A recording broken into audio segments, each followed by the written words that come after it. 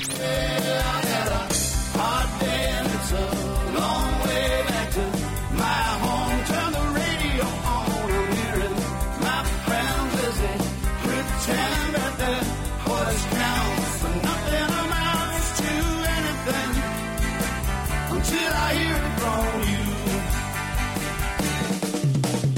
Frank, Hayes, Lauren, and RJ, The Frangie Show starts now on 1010XL 92.5 FM.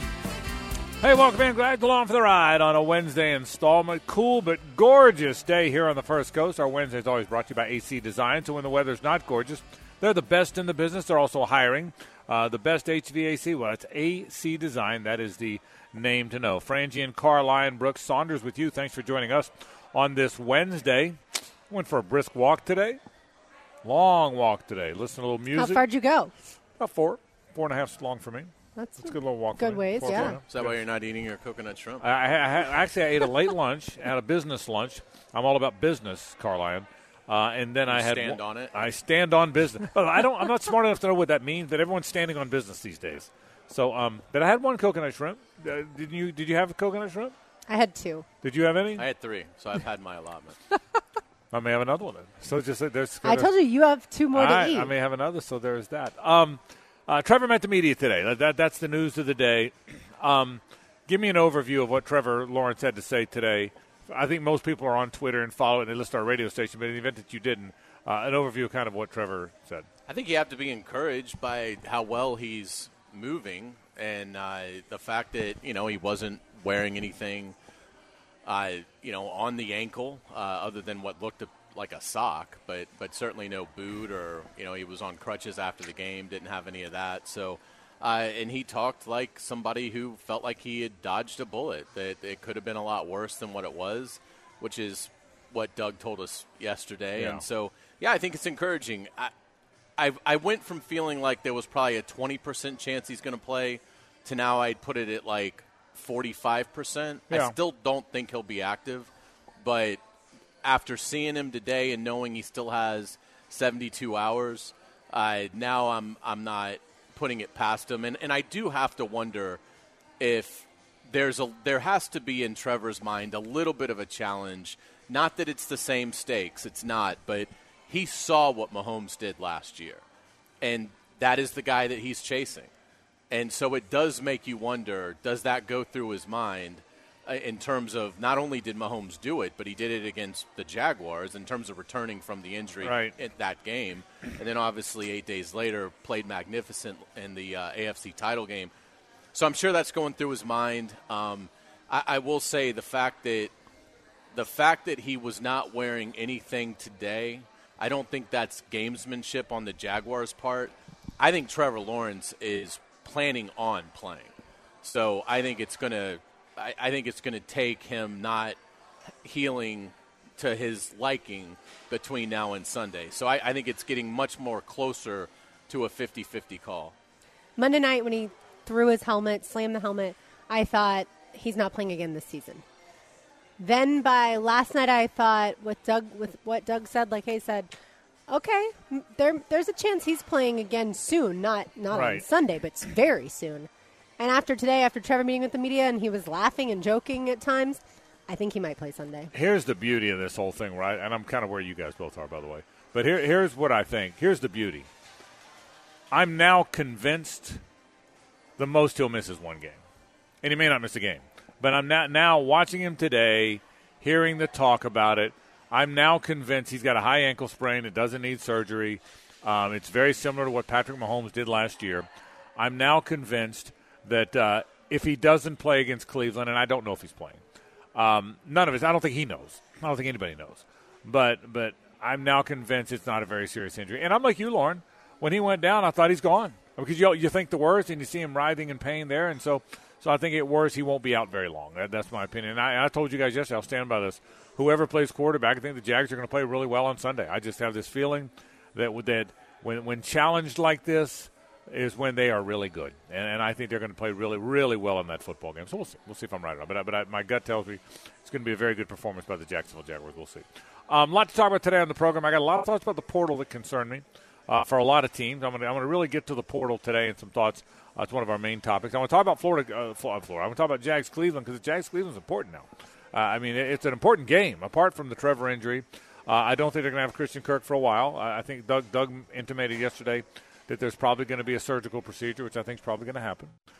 So a lot to get to. So some portal talk today, college football talk, looking back at the decision about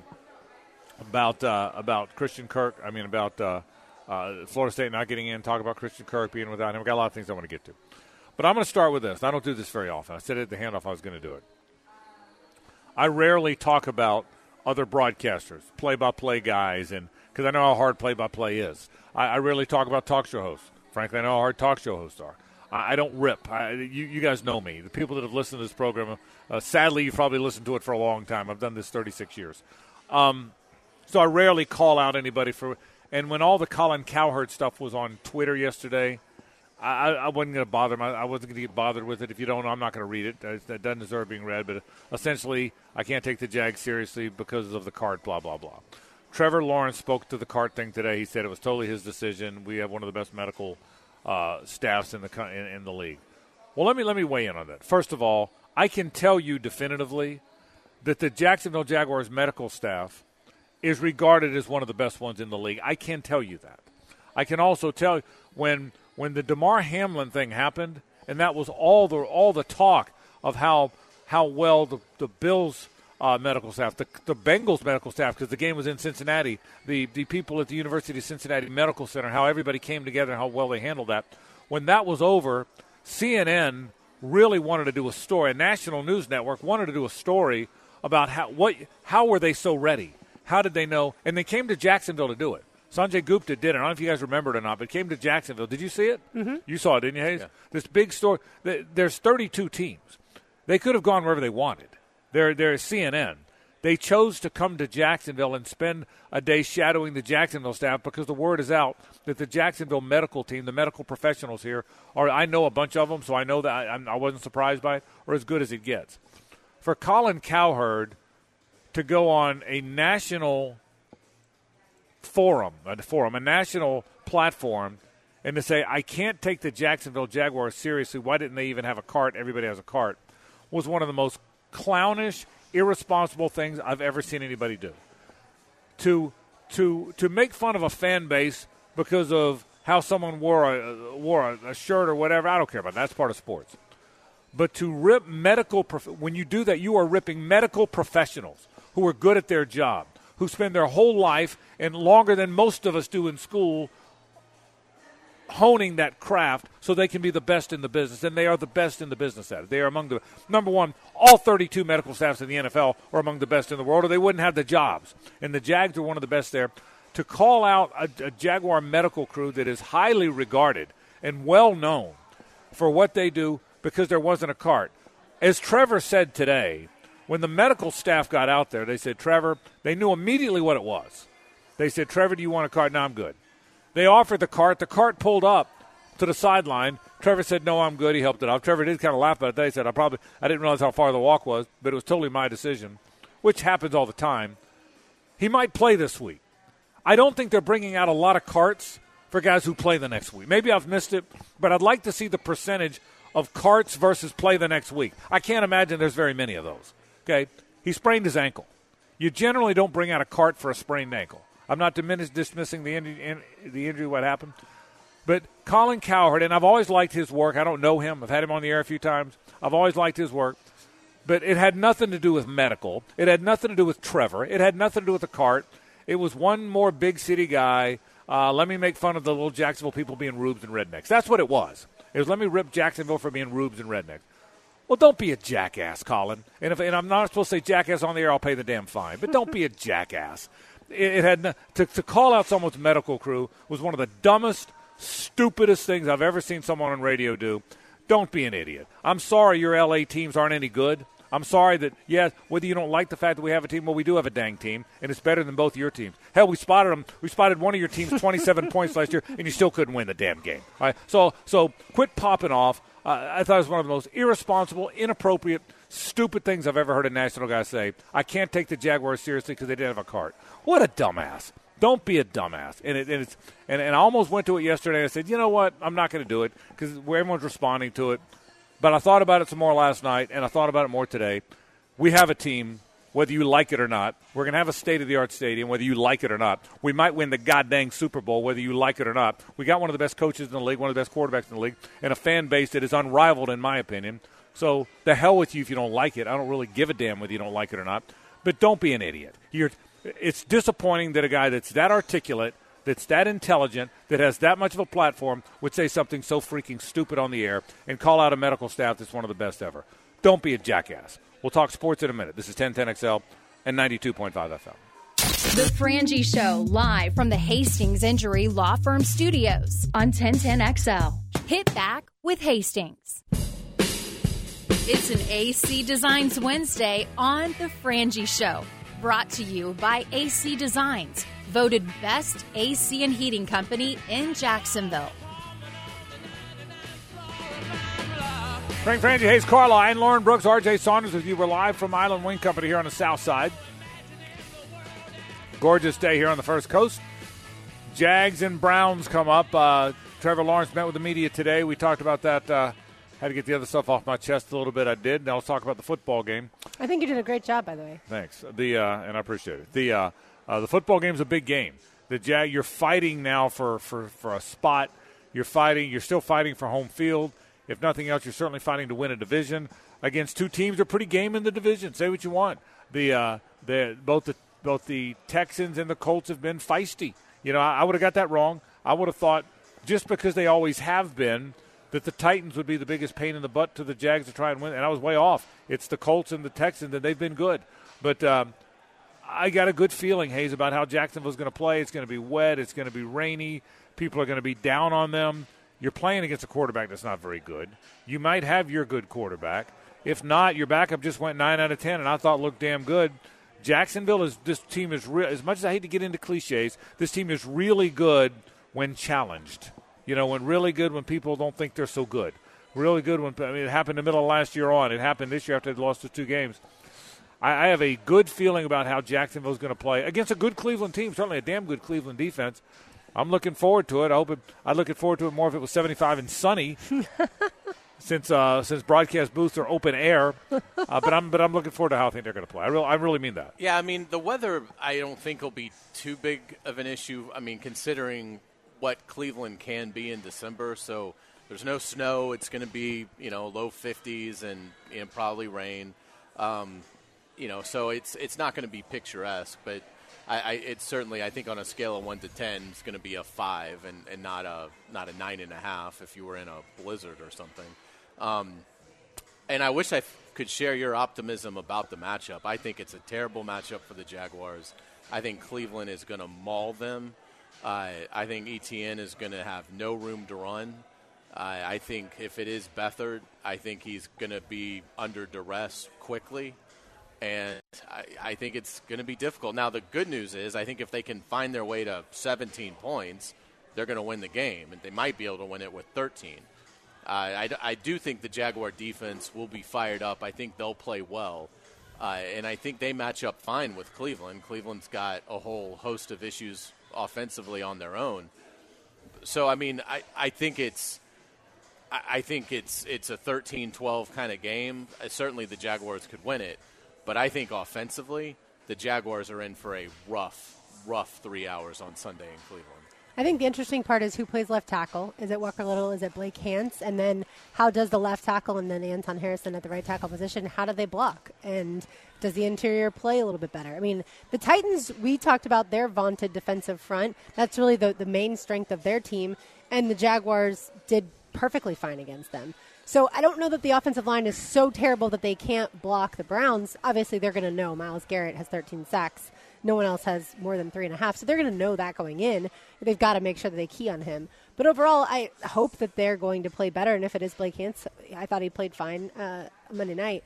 But I think the question, is who is the quarterback and what is the game plan going to look like if it is Beathard or if it is Trevor with a slightly sore knee maybe still, but definitely a sore ankle. Yeah, and I'm not ready to predict a win yet. I mean, if you're playing your backup quarterback against a good defense on the road and lousy weather, without your left tackle and without your best receiver, I don't think they're going to win the game. I'll make that determination in my mind on Friday. I'm not ready to pick either team to win. I just know this bunch, and I know this bunch. I think they're probably ticked off right now. I think they you know, in this every week's a referendum on how good you are, and people doubting them now. And well, they're not elite, and well, they're certainly not the Super Bowl contender I thought they were. It was one freaking game that they lost in overtime when their quarterback got hurt, when their best receiver got hurt on the first play, that they lost because they missed an uncharacteristically missed a field goal and then lost on a 54-yard field goal in overtime. It's their second loss in 9 games, and people all of a sudden think they're not very good. How many people are there? They're obviously not elite. They're obviously not this. And I don't mean just fans. I mean people everywhere. And I'm like, okay, well, I think they will be really motivated. To your point, Hayes, about 17 points wins. The Browns haven't gotten to 20 in a month. For people, the Browns playing with backup quarterback, they have not scored 20 points in a game in a month since November 12th. I mean, they just haven't scored. And so, is Flacco there? Are they playing Flacco? They have playing DTR. Are they playing? They put Flacco back on the practice squad after he started, which is Brian weird. Sipe, maybe? Will they play? Ed Luther? Right. Who are they playing? I think it's going to be the rookie, DTR, but but we'll see. It's obviously it's a challenge for Mike Caldwell and his defense because it's 2 radically different quarterbacks. Yeah. And DTR does concern me in terms of the mobility because I think in a game like this, one field goal could be the difference. And if he's able to scramble 14 yards on a 3rd and 11, that could be the difference in the game. Whereas Joe Flacco, you don't have to worry about that. So I hope it's Flacco that plays because I don't really – Flacco doesn't scare me at this point in his career. And he's one-dimensional. Whereas DTR does concern me about being a little bit, not a little bit, much more of a dual threat, and that could give the Jaguars some issues. Yeah, they've won 1 game since Watson got hurt, and that was that was 13-10 against the Pittsburgh Steelers, who were just not very good, and that was a home game against Pittsburgh. I think that's what this game's going to be, though. Yeah. I mean, I don't know if the Jaguars will be the one with the 13 or Cleveland. Cleveland will have the 10. Yeah. But, I mean, I don't know what the over-under is on it. But, I mean, I would be very, take the under no matter what it is. Very confident in the under in this game. It's 30.5. 30.5? Mm-hmm. Yeah, I mean, I think that I don't know that it's going to be that. That means a 17-13 game, you win your bet. I don't think it's going to be a lot of scoring. Because I agree with you on the Jaguar defense. I think they're going to be locked in. They were embarrassed on Monday. I mean, they just played terrible football in terms of everything, assignments and just the fundamentals of tackling and the confusion and communication element. I mean, it was the holy trinity of just awfulness on defense. And so I do think they will be ready, and I do think they match up well with what Cleveland is going to throw at them because, again, Cleveland's really beat up on offense.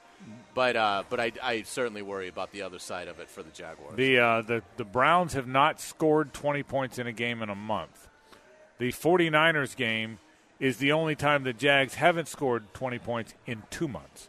The Jags have been, other than the 49ers game, the Jags have been a scorer. Now, look, they may not have their quarterback. I get it. You don't have Christian Kirk and Trevor Lawrence, and what you scored in the past doesn't matter. I understand that. And they haven't run the ball very well. And not playing if you don't have your quarterback, and we don't know if they will or not. If you do have, if you're playing in the rain against a really good defense without your quarterback, right? You're right, Hayes. Logic says this is 13-9 somebody. I hear you, and I like I said, I just think that I think it's a worked up Jags team. Like I said before, I'm way more worried about next week on Sunday night with the whole world watching against what I think is a real. I think the Ravens, by the way, might go to the Super Bowl. I think the Ravens have a Super Bowl contending team, and I mean I think the Ravens are really good. There's a toughness. I think Lamar Jackson is a really good player. I think they're really well coached. I think they rise to the big moments, and Sunday Night Football is a big moment. That game scares the hell out of me, regardless of who plays and who doesn't. I can tell you this: if Trevor Lawrence didn't get hurt at the end of that game, win or lose last week, I'll tell you right now I'd pick the Jags. I don't care what the weather is. I don't care the setting. I don't care the defense of the Browns. If Trevor was healthy, now I don't mean if he's going to play health. If Trevor Lawrence had never gotten injured, I would tell you right now I'm picking the Jags next I week. would too. Yeah, I'm very confident against. Because I think he would pull something out Yes. to get you to the 17 you need. Right. That's right. Yeah. That's right. And you're probably the number you're saying is about right. That's the you get to 17-19, you probably win the game. Again, the Browns aren't But very they'd good. never go according to what we think, right? Oh, Not yeah. never, but I mean, Well, the league never does. we certainly It'll thought end up against being the 48-44. right. Yeah. Like we certainly thought against the Bengals, you just put up 21 and you're going to win the game. It's a backup quarterback, blah blah blah, and obviously that's not what happened. By the way, Mary Kay Cabot I saw last night. She wrote that the Browns should start Joe Flacco, but also have DTR ready to not exactly say who you're going to start, but have him ready, but make the Jaguars prepare for both, like you were saying. Either way, it's Joe And I got to Flacco. tell you, I don't know that I'd rather right at this point in his career, not vintage. Right. This point in his career, I'd rather have C.J. Beathard than Joe Flacco. If those are your two options, I would too. yeah. I mean, at this point in their career, if it winds up being Flacco, I'd rather have today's C.J. Beathard over today's Joe Flacco. So we'll see what winds up happening. I'm a little bowed up. I'll bet they're bowed up. Some of this stuff kind of amazes me that gets said out there, and so I think the Jags are going to play very well in the football game. I just really do. I think, Frank, had it not been Monday night and for the number one seed, had that game been Sunday at 1 o'clock and the number one seed wasn't on the line, I don't think as many people nationally would be attacking the Jaguars the way that they are. I just And it's really not that. It's one clown. Yeah, I mean, yeah. Well, but it is. It's one clown. It's an idiot, and I said what I said about him. I'm not going to belabor it, but it just seems to me people have been waiting to say the Jags are frauds, and maybe I'm just being insecure and paranoid. It just seems to me, look, they're 7-2 in their last 9 games. That's hard to do in the National Football League. I don't care who you are. It's hard. The 49ers aren't 7-2 in their last. The Chiefs aren't 7-2 in their last 9 games. It's hard to do, and it just seems to me that people haven't acknowledged that. And maybe I'm being paranoid and insecure, and maybe they have, and I'm just being maybe I've got small city syndrome myself. And I can't shake it. But screw it. I think the Jags will play well. I can't wait for the game. And I may say that. And again, do I wish it was 75 and sunny and everybody was healthy? Sure, but there's that whole gritty, not pretty thing. It's cliche and folksy as it sounds. There is something to it. The teams that have a blue collar toughness to them go awfully deep. Hayes, they better bring it Sunday. Yeah, that's right. And I agree with you. And by the way, every point you've made of why you're concerned are dead on. The Browns are good defensively. It does look like it's shaping up to that game. The Jags might not have their guy. I hear you, bro. Every single point you've made, I get. Mine's just a gut that they're going to play really well and lose the game. By the way, it's just a gut that they're going to play well in the game. So yeah, I would be surprised if they played really well and lost. That would surprise me. Yeah, I hear you. And then we'd have to define what we're really well at. All right, more Jaguar talk coming up as we move along. Glad you're with us on a Wednesday. It's brought to you by our friends at AC Design and live from Island Wing Company, where I've got 2 more to eat. I'm going to eat one of those. I promise you that. Coconut shrimp. When we come back, though, concerns about the portal, concerns about college football teams that aren't Georgia and Alabama. I'm going to explain after this. The Frangie Show, live from the Hastings Injury Law Firm Studios on 1010XL. Hit back with Hastings. It's an AC Designs Wednesday on The Frangie Show. Brought to you by AC Designs, voted best AC and heating company in Jacksonville. It is an AC Designs Wednesday. We're glad you're here with us. We are live here at Island Wings Southside, having a good old time. And you can, too. We devoured our coconut shrimp. Frank finally finished them off. Oh, they were Don't good. Don't worry, everyone. Very good, very good. Worth the wait. Absolutely. Frank Frangie, Hayes Carla, and I'm Lauren Brooks live here. RJ Saunders back at 1010XL headquarters. All right, as of now, Frank, there are about 1,500 players in the transfer portal as far as we know, and I'm sure that list is going to grow. Last year it was about 3,000. How do people even keep up? They expect 5,000, north of 5,000 this year is everything you see. Here's what I will tell you. 2 alarming ones today, or within the last 24 hours. I mean, alarming. Princely Umanielen, am I saying it right? Umanielen. I think that is a big one, and I think that's a very big one. And I think Patrick Payton out of Florida State is a big one. I asked you yesterday, Hayes, which key players are coming back, because the Seminoles have so many veterans. Peyton's the guy you mentioned. He's the number one guy by a mile. Yeah, and he's going to leave now to go play for some other team. I mean, after this, certainly there's a chance of that. Good point. When you go in the portal, you don't necessarily leave. That's a very good point. And I think he hasn't necessarily entered the portal. He announced his intention to enter the portal, which I think is communicating to FSU, pay me or I'm leaving. Well, no, maybe you. And I didn't see it that way. Maybe you're right. Usually when a guy says he's going to the portal, he winds up the next year playing for a different team. There's some exceptions. Correct. But usually the minute you hear a guy say I'm going to the portal, whether he's officially in, whether he's not, there could be an exception to your point, Lauren. But usually that means next year you're playing for a different team. And I would think, again, Florida and Florida State have had discussions with those two respective athletes on what's it going to – if it's a financial problem, what's the number?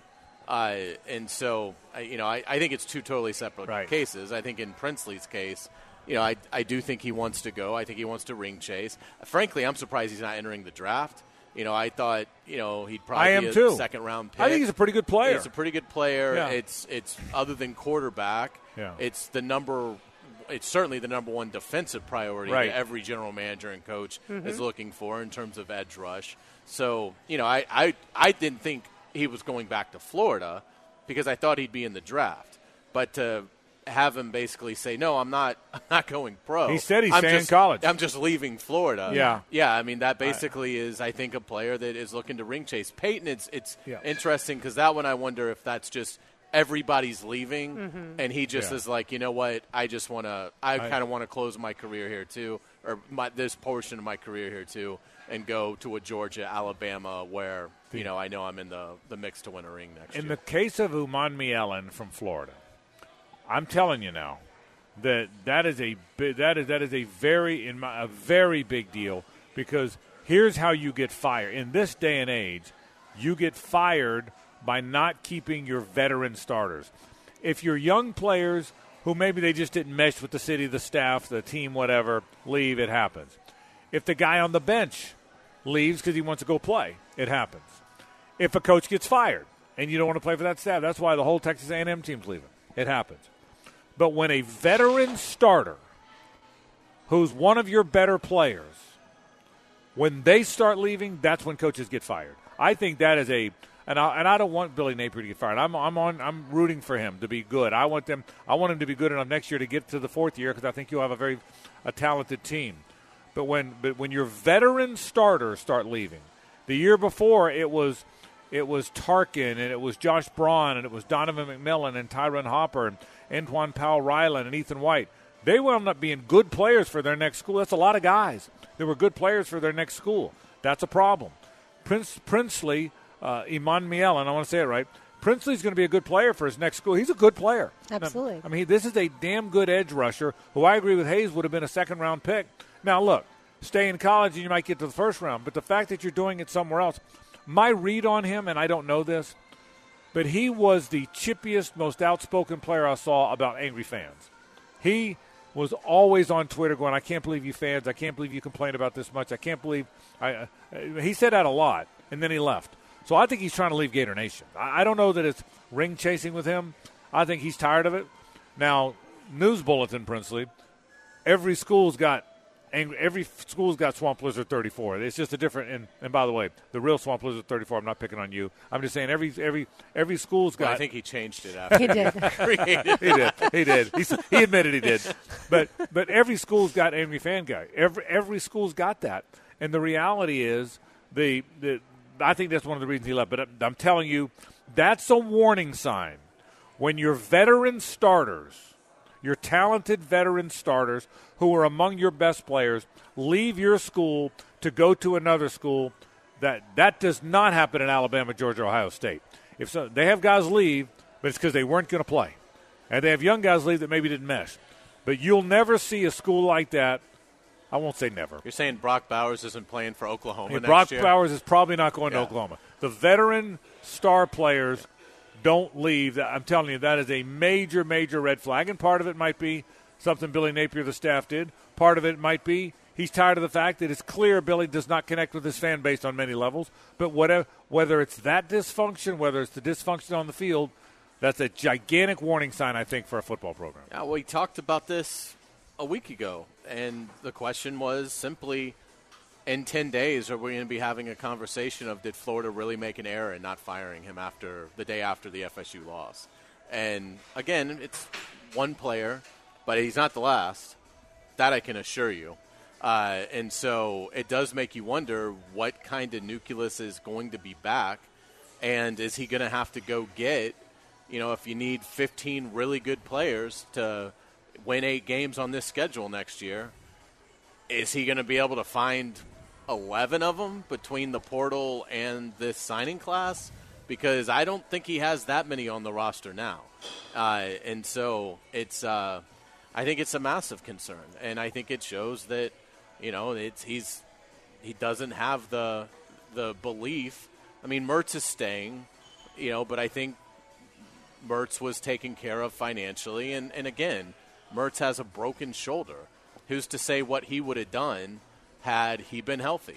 I don't think he would have been picked in the draft, but maybe he would have declared. Maybe he would have done what Princely's doing and said, I'm getting back in the portal. I mean, I've rediscovered, myself as a player, and now let's see what kind of bids I can get. So I think Florida's in a really, really bad place. I think it's only going to continue to get worse. And I do think it's going to be, again, all this is new. Florida just keeps getting blindsided.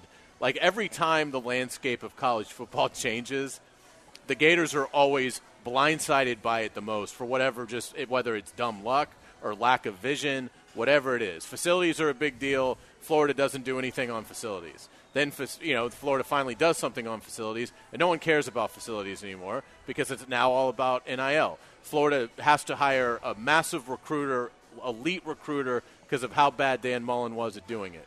They hire Billy Napier, elite recruiter. That doesn't matter anymore because now it's all about NIL and the portal and scheme. I mean, it's absurd how the University of Florida for 10 to 12 years now, in different administrations, has been 2 steps behind on where college football is. And they continue to be and will continue to be as long as Billy Napier is the coach there, in my opinion. I hope I'm wrong. I hope next year he wins 9 games and stuns us all on a brutal schedule. And he's had some bad luck. But, I mean, I see a bad in-game coach that's now losing the small core that he has.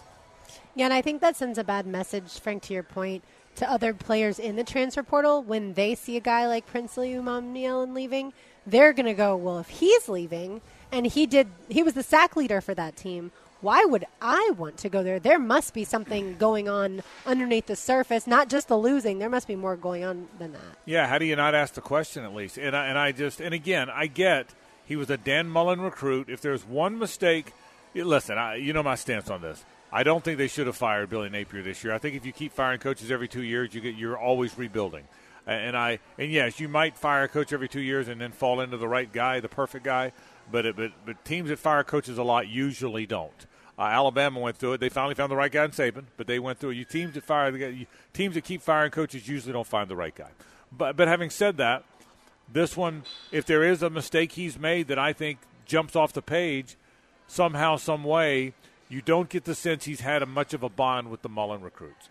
Part of being a new coach is, yes, you want to get your guys in there, but you have to bond with the other guys. I mean, I'll say it again, Tarkin, Josh Braun, Ethan White, Antoine Powell-Ryland, Tyron Hopper, Donovan McMillan. Now this 11 guys this year. That's too many. That's too many guys from the previous guys' staff. That's too many. And now some of your guys are leaving. I mean, Caleb Douglas and Chris McClellan were his guys. Will Norman was his guy. I'm very concerned. I find myself very concerned. And I'll say this: Florida's got some very good young athletic defensive players. Hayes, we've talked about it before. Kilby Collins and T.J. Searcy and Cameron James and Justice Boone and L.J. McCray, who, if he comes, are all going to be good edges. You got to win with 22-year-old guys, man. You can't. No one's winning conference championships or national championships with teenagers. They're not. Teenagers can supplement it. The best example of all was Florida in 06. Look, they don't win the national championship without Tebow and Percy Harvin. They don't win it without them. But make no mistake, That team was a team full of 20-somethings. That team won the national championship because of Marcus Thomas and Joe Cohen and Reggie Nelson and Chad Jackson and Andre Caldwell. I could go all day, right? I mean, that's why they won. They won it with those guys. They won it with 23-year-old Deshaun Wynn, not with 19-year-old or 18-year-old Percy Harvin. They don't win it without him.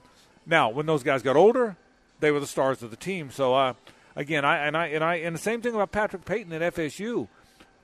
There's more to the story than I know, and maybe you're right, Lauren. Maybe it's a leveraging play, but I don't think so. My guess is Patrick Payton's going to be on another team next year. Usually that's what happens. Boy, Florida State needs to. It was a magnificent. The real shame of the FSU season is if they wind up not having a good, they didn't get in this year. If they wind up not having a good team next year, can they get back? Now he's having a very good recruiting year, but can he get back in? Does he have to keep using the portal? Again, I'll say it again. I thought if you're a Florida State fan, Patrick Payton, and moreover, if you're a Florida fan, Princely Umanmielen on the heels of all the other ones, I'm telling you, I think it's a bad sign. I really do. I think it's a dangerous sign for anybody in college football that's not Alabama or Georgia. It's December 6th today. I want to say it was maybe less than a month ago, Frank. We were at Island Wings Bartram, and you asked us, is Billy Napier the head coach in 2025? Right. And I think all three of us said yes, if I remember correctly. And we were banking it on the recruiting, obviously, and all those things. I'm starting to think we all three might have a different answer today based off of everything that's happened since then. That is a great point. Hayes, I'm pretty sure, would say no. Yes. I think I would probably say yes, but I hear you. Yeah, I would say yes with the hard lean towards no. Yeah, but you got to say one or the other. Right. Yeah, I would say no. Okay, now. So y'all would both say no. I'm still going to say yes, but today's concerned me. Look, Tarkin and Ethan White last year concerned and me. this isn't it. Yeah. It's not like this is the last one of these. The portal just opened. Right. And maybe it's because listen, when if Trevor Etienne leaves, it's gonna stink. But I've kind of prepared myself for that one. I didn't see this one. I thought Princely was going to the NFL. That's what I thought. I didn't expect him back on next year's team. And he's from Texas. Yeah, and maybe he's going to Texas, and by the way, he knows where he's going. By now, these guys they all know where they're going. I would think. I would think you're going to see him announced to Oklahoma, Texas, A&M, whatever. I would think you're going to see that within a few days. I mean, we heard Brock Vandegrift was going 12 minutes ago. And 11 minutes ago, he's committed to Kentucky. So I think most of them know. And I think that's the other thing that's a little disappointing from a Florida perspective. Look, you're not getting ready for a bowl game. You're all about building your roster. And Billy Napier's going around and visiting the high schools and focusing on the high school recruiting. And I certainly understand the importance of that. But take advantage of the fact that you've settled your quarterback. You're one of the few schools in the country that knows who your quarterback is next year. And Graham Mertz, and you really know who your first two are, because assuming Lagway signs, and I have no reason to think he won't, you know who your top two quarterbacks are. Well, take advantage of that. While these other coaches are scouring the portal, trying to find their next quarterback, go sign 2 receivers, and go sign 2 or 3 offensive linemen and a defensive enforcer. Now, in defense of him, we're not seeing those players be signed elsewhere, but he needs to seize this.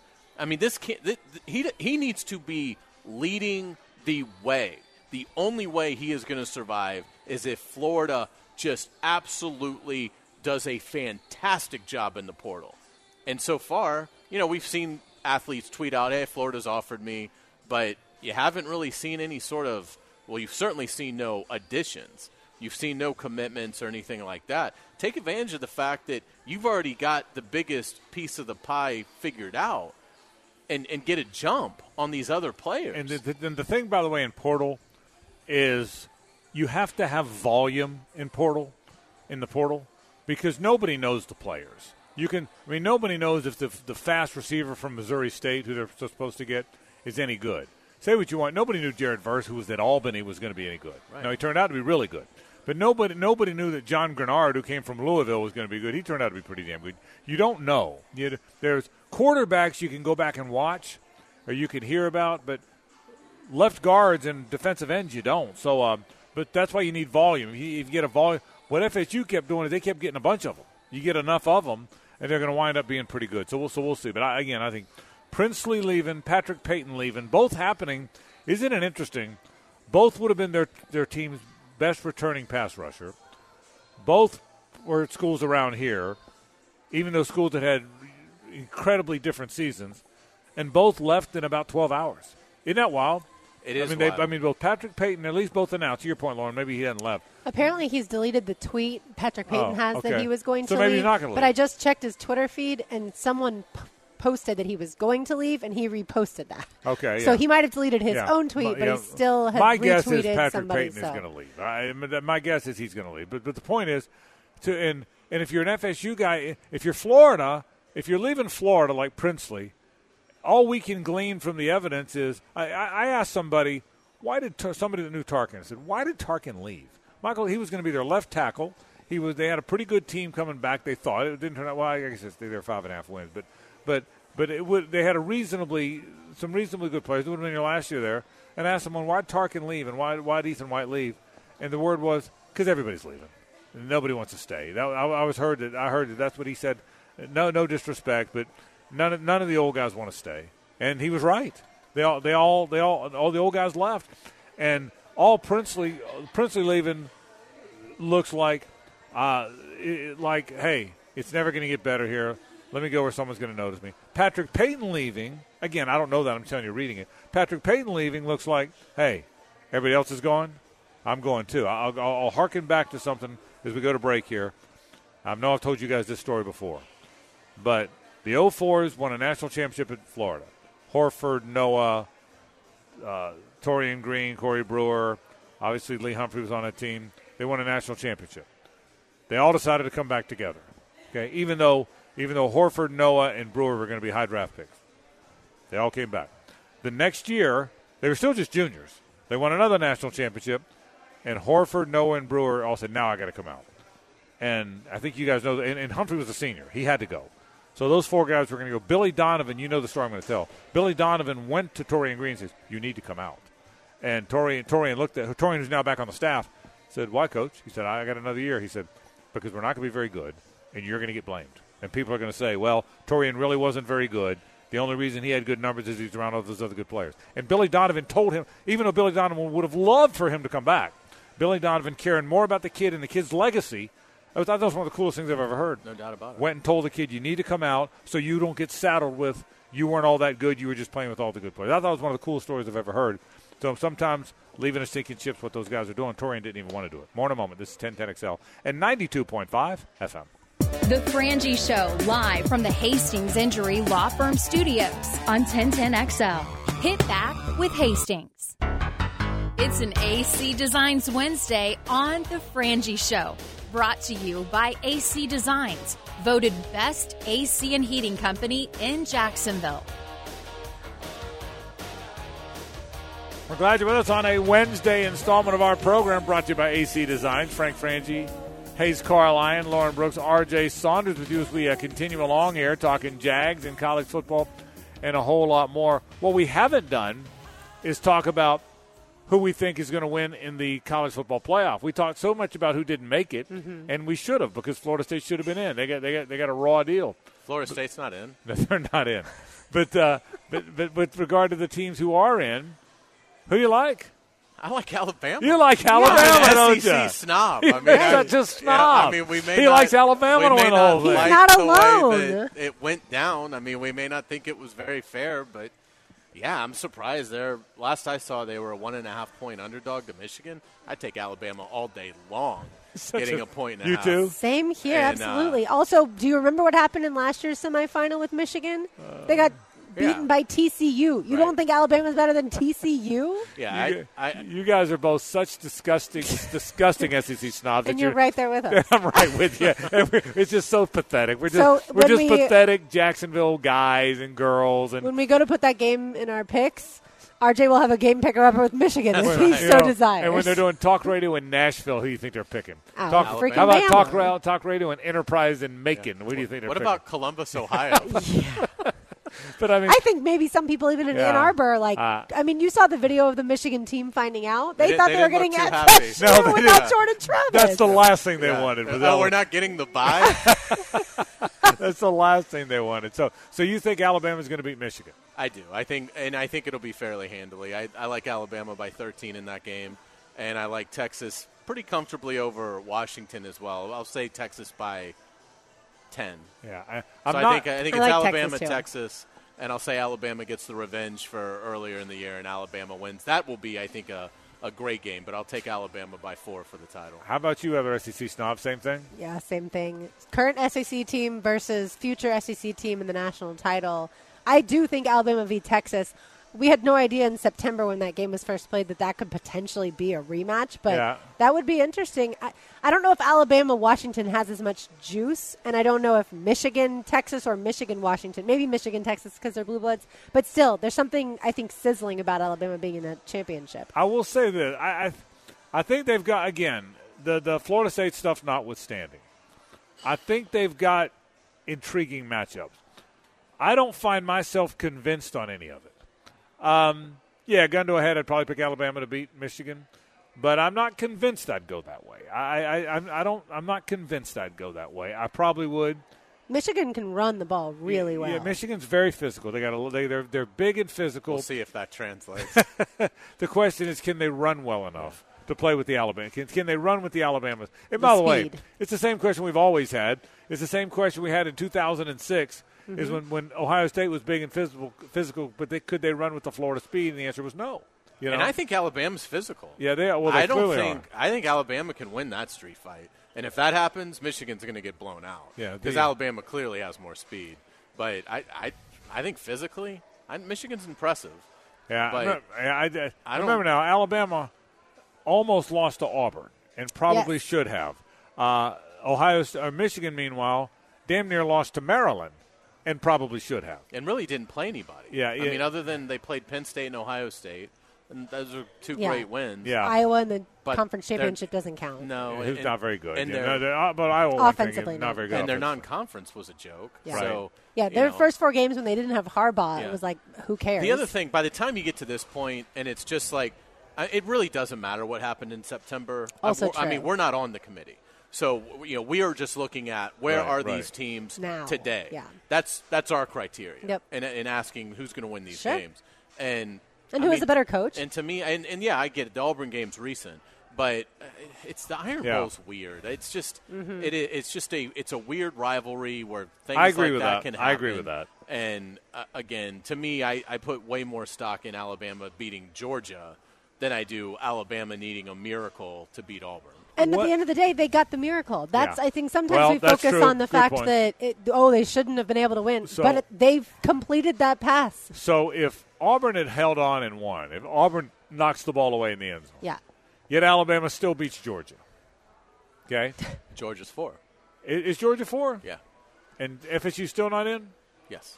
See, I don't know. Because I don't think so. I don't think so. Because you've got – I don't think you can push – never getting left out. Yeah, I agree, but at the same time, I don't see how you leave FSU out. I understand about the quarterback situation. Yeah, I'm not saying it's right. Right, but an ACC champion, Power 5 champion with no losses. So Michigan's still in. Washington's still in. Yep.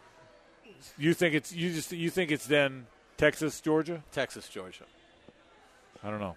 I don't know either. Yeah, I don't know because I think they might have. I think the committee might have had to put FSU in, even though Greg Sankey would have been beyond livid because look at what the SEC. Yeah, and I don't know that you're not right either. By the way, I hear you, but I do believe that. I think ESP they're paying a ton of money for the rights to this playoff, and I think part of that is we expect to have an SEC team. Right. Ideally, your champion, but we certainly expect to have. I don't think they were going to turn their nose up at the 2-time defending national champion who lost 1 game by 3 points on a neutral field to Alabama. Yeah. I think they would have been the 4. And I can understand that argument, too.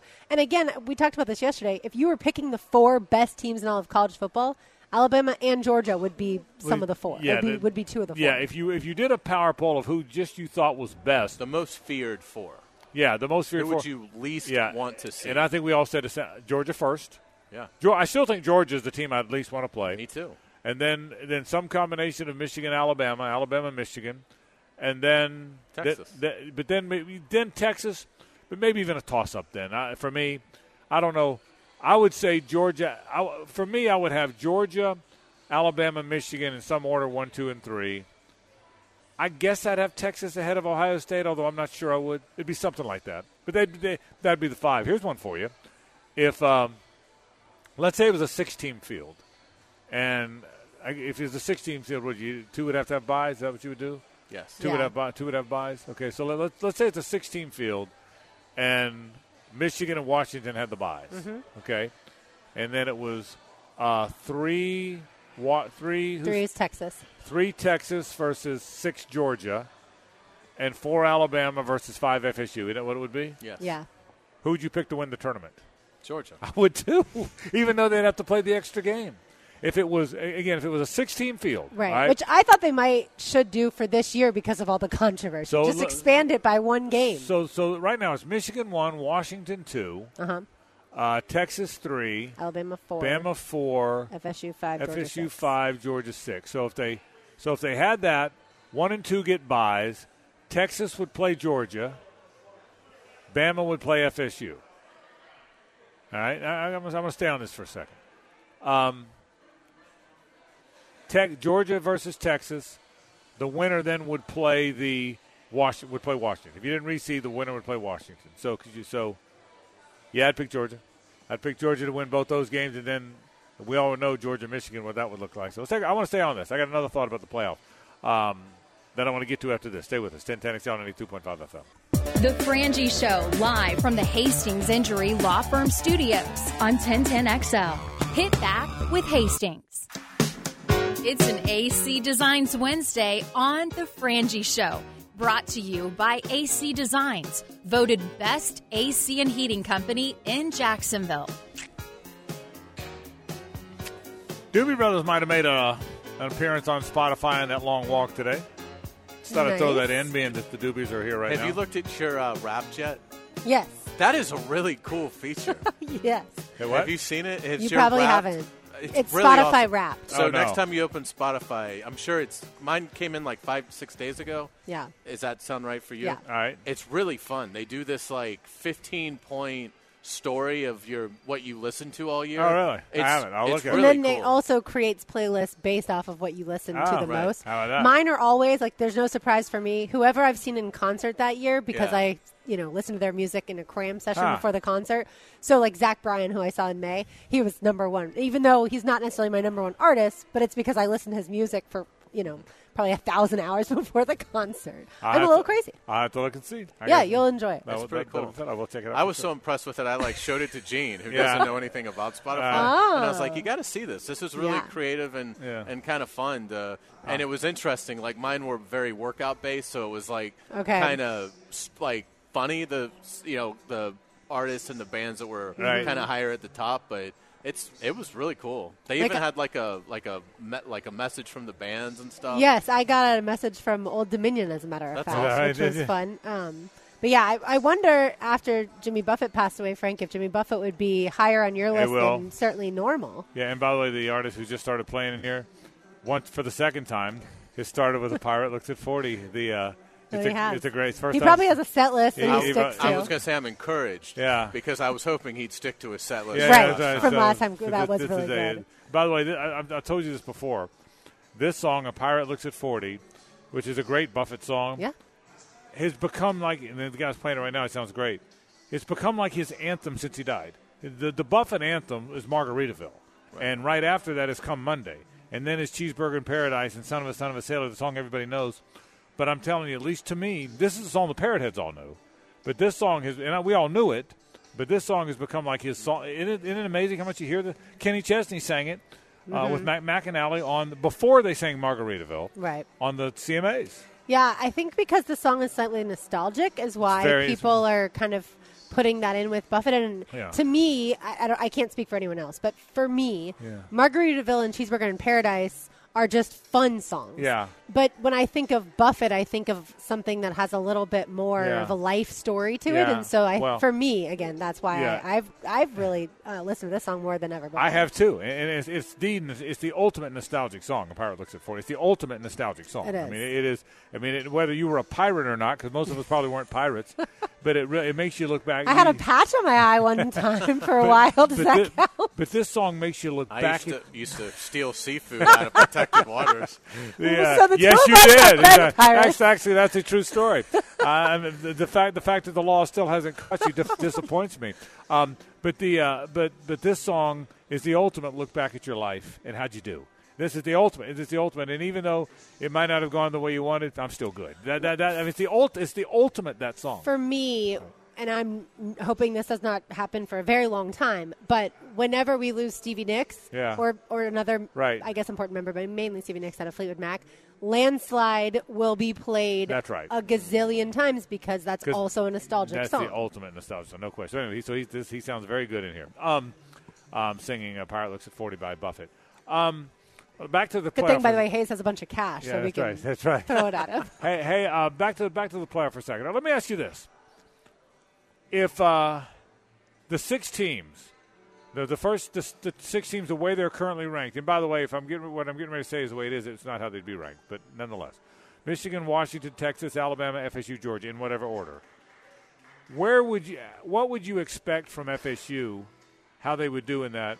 If Jordan Travis never got hurt. Now, if he never got hurt, they'd have been ranked 3rd. Okay, but or 2nd even. Right. But how deep do you think they would go in a tournament like this if Jordan Travis had never gotten hurt?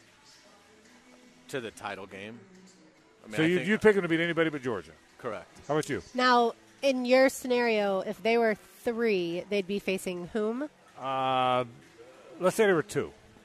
Because I think they might have been 2. They would have gotten a bye. Let's say it again. Let's say they blow out Florida, they blow out Louisville. They're probably 2, I think, right? Because they were ahead of Washington the whole time. I would think. Yeah. So let's say it's Michigan, FSU, Washington, and Texas, or Georgia, whoever. Because if they're 2, then they face the winner of Washington and let's say Texas or something. In this thing, yeah. Okay. Yeah. Let's just throw that out there. I think Texas might win that game. I pick? I would pick Texas over Florida State in that game. I'm kind of with Hayes on this. I wouldn't have picked them to beat Georgia. I don't know that I'd pick them to beat Alabama if Alabama was in. I don't know that I'd pick them to beat Alabama. But I don't think Michigan could run with them, and they're really physical. So I'd probably have them. I'd have them beating anybody but Georgia or maybe Alabama. But again, I keep going back to Alabama. That Miami game, I guess, is stuck with me. The Florida State Miami game. Where they almost game. lost. Yeah, they didn't almost lost. Miami just made it closer than it should have been. Yeah. But a healthy Jordan Travis, we all agree they'd have been right there with these teams. That's the thing. Without a doubt. Yeah, and similarly, if Michael Penix had gotten hurt in the win over Oregon, would they have been in? Would they have been voted in? Rematch. Yeah, if he had broken his leg Friday night. And they beat Oregon 21-20 instead. I don't think they would have been. I'll bet they wouldn't have voted in Travis's health. Now, they would have had more protection because the Big Ten would have tried to protect Washington. Well, that's a good point. But I don't know that I don't know how you could put them in. If you're and leave FSU out. The great shame in the FSU season is they might have won the damn thing. That's the reason your heart breaks you if you're an FSU fan, not only because you didn't get in, at least if you got in and you lost because you didn't have your quarterback, you got in. Or if, Louisville beats you. Right. Then you can live with it. That's tough. That's football, injury. But the shame of this is they might have won it. Absolutely.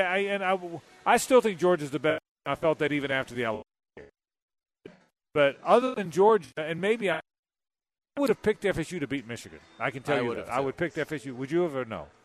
Probably not. Yeah, I would have picked FSU to beat Michigan. But not because I think FSU wasn't super talented. Yeah, you just saw them, and you saw them. They were flawed in some areas. I watched a lot of games, where I thought, But again, at the same time, look, you could make the argument they weren't lucky to beat Clemson, but they could have lost to Clemson. They had some things really bounce their way to win that Clemson game. Right, and I think including a missed field goal, right? That's the other part of it is we didn't get to see a Florida State team led by Jordan Travis against Florida and Louisville to form more opinions. We were able to form more opinions about Georgia against Georgia Tech and Georgia against Alabama and Alabama against Auburn and Alabama against Georgia. Other teams had more of a resume with their starting quarterbacks. Who would have been the team that got snubbed in a 12 this year? Who was LSU 13th? That's a good question. So it gives you some idea of how minuscule this is going to be next year. Yeah. Because I want to say LSU's the 13. And actually, the 12 would probably be out because a group of 5 has to be. That's included. where they think the So drama will be. The 12 actually, whoever would be is Ole Miss the 12. LSU would have been. LSU was 13. Oklahoma's 12. 12. Okay, so Oklahoma and LSU would have been the 2 big snubs. Yeah, Oklahoma would have been in. They're 12. Well, I know because a group of 5 has to be. Oh, that's would right. have been. Is that Tulane? So that would have been. Liberty, SMU. I think. Or is Liberty in, now. Yeah. Liberty's Liberty in- is 23rd. Yeah, they're one spot Tulane ahead of fell SMU. out. Right. That's right. So Oklahoma and LSU both would have been out. And I think we could have lived with that.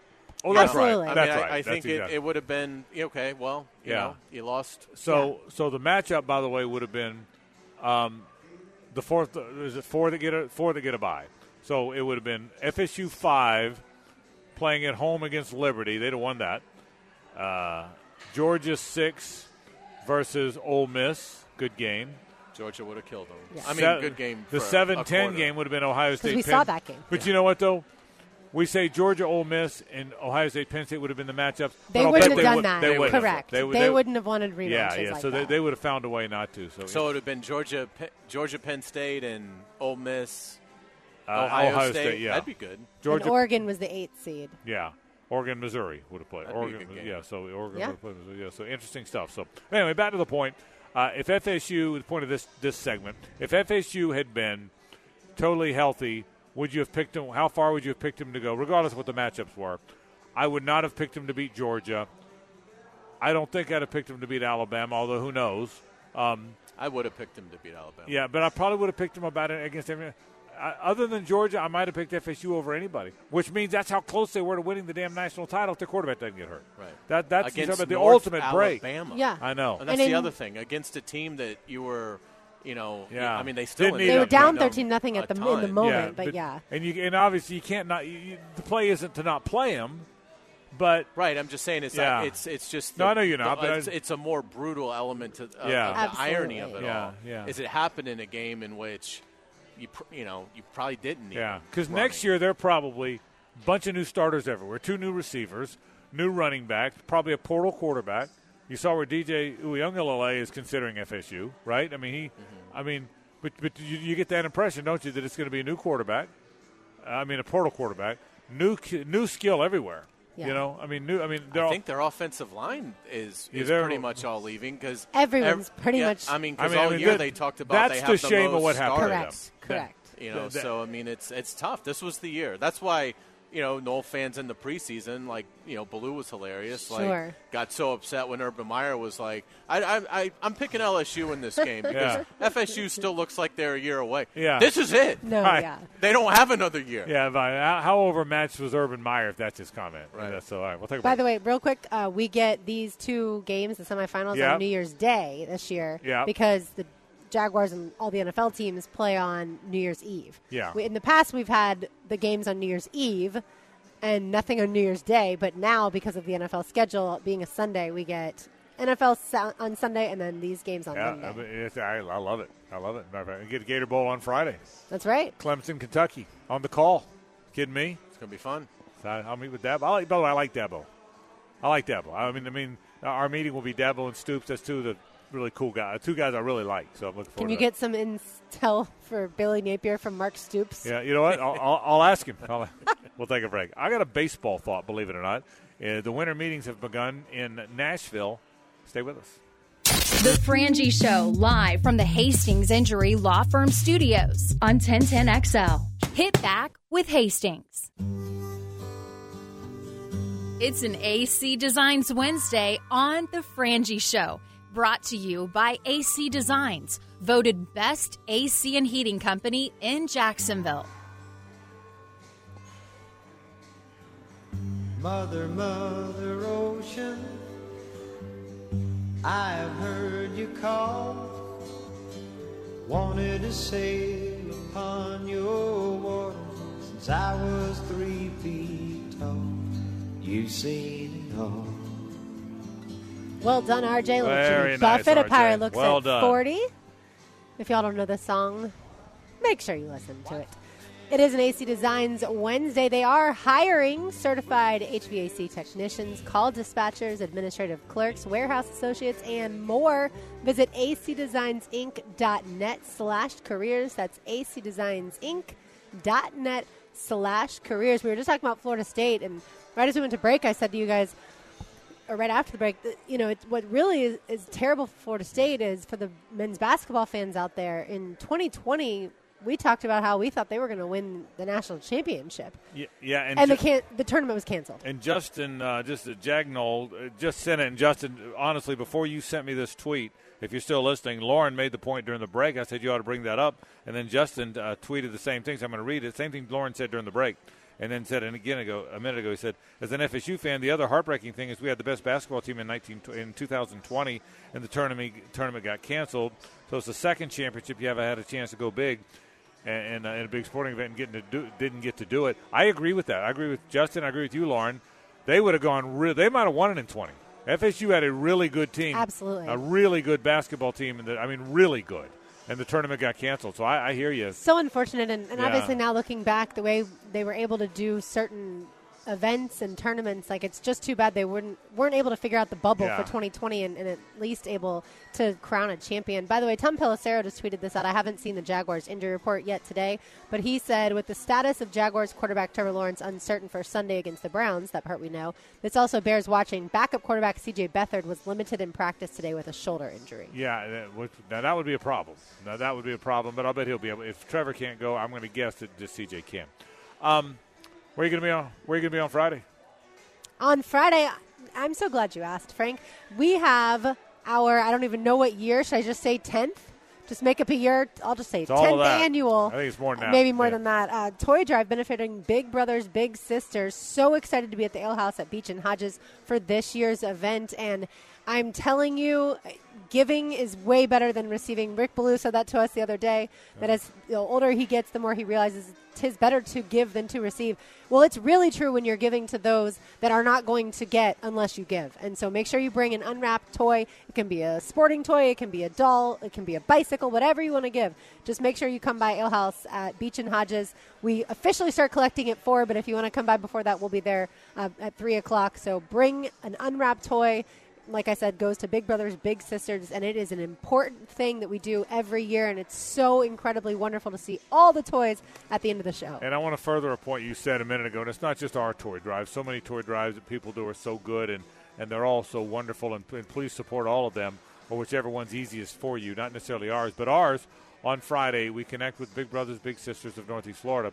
The reality is, and I want to say this, I want to say it very clearly, because it stunned me, the child that gets that toy that you bring, an unwrapped toy, might be the only toy they get. And I've said that so many times that I know some people don't believe that. Well, believe that. Not everybody leads the life you live, I live, we live. They just don't. And trust me, since we started Walk Off in 2017, I've seen it up close and personal.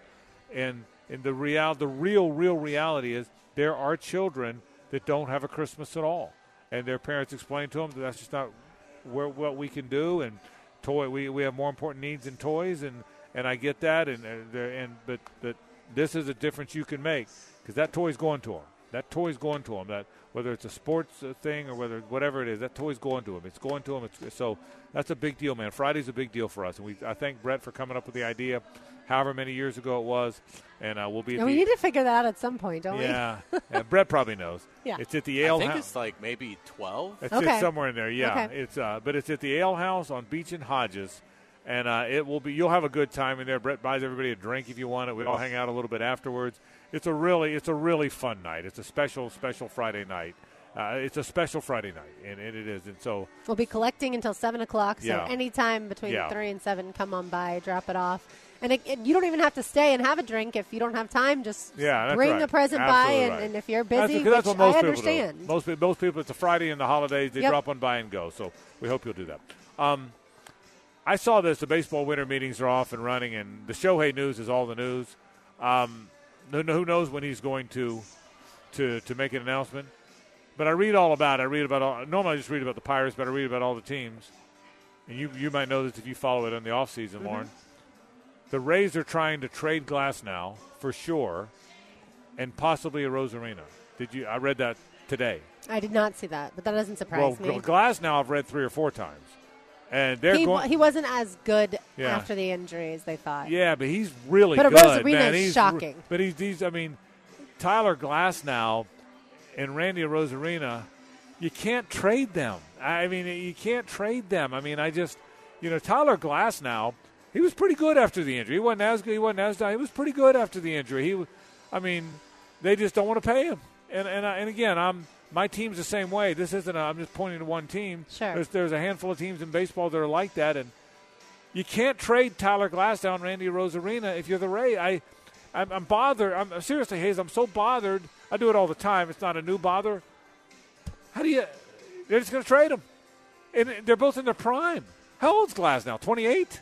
That's how old Rosarina is. They're 27, 28 years old. I just don't know He's how 30. you Glasnow's can 30. expect to have fans.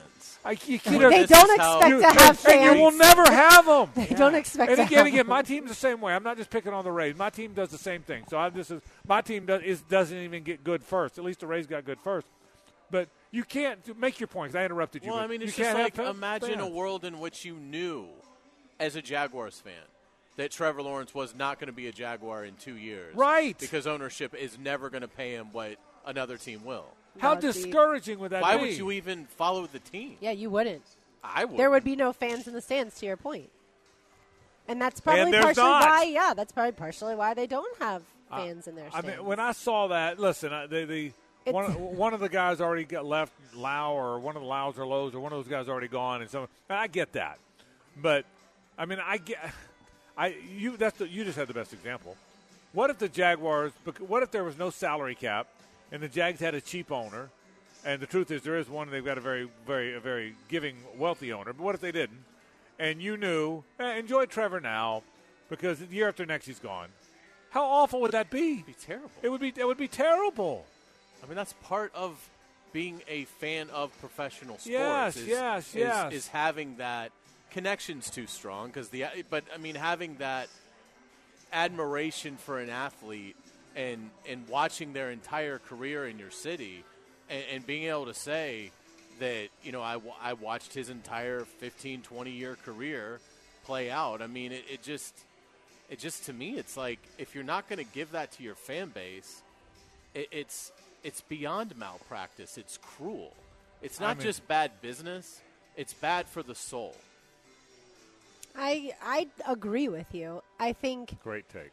I think diehard fans of the Rays know what they're getting, and because they've had such success, even while trading Blake Snell, who just won the Cy Young, by the way, Right. the Rays still had a really good season. They had some unfortunate things happen towards the end between injuries and Wander Franco and all that stuff, and they still made the postseason. But they traded Blake Snell, who won the Cy Young, and they still were successful. So I think Rays fans understand they have Kevin Cashin, this really good manager, and Eric Niegander, the GM, and all the pieces that they have in place have led them to winning seasons. So they can't, again, there's not going to be fans in the stands, but they can't get so incredibly infuriated if they end up trading those guys, because they have to believe, and they have been able to believe, that the guys they're going to get and the prospects they're going to get are going to keep reloading. Yeah, except for the fact that they've got exactly 0 championships, They do. And I mean, that's, But they've been in the World Series more recently than a lot of they've, teams. They've been twice to the World Series, but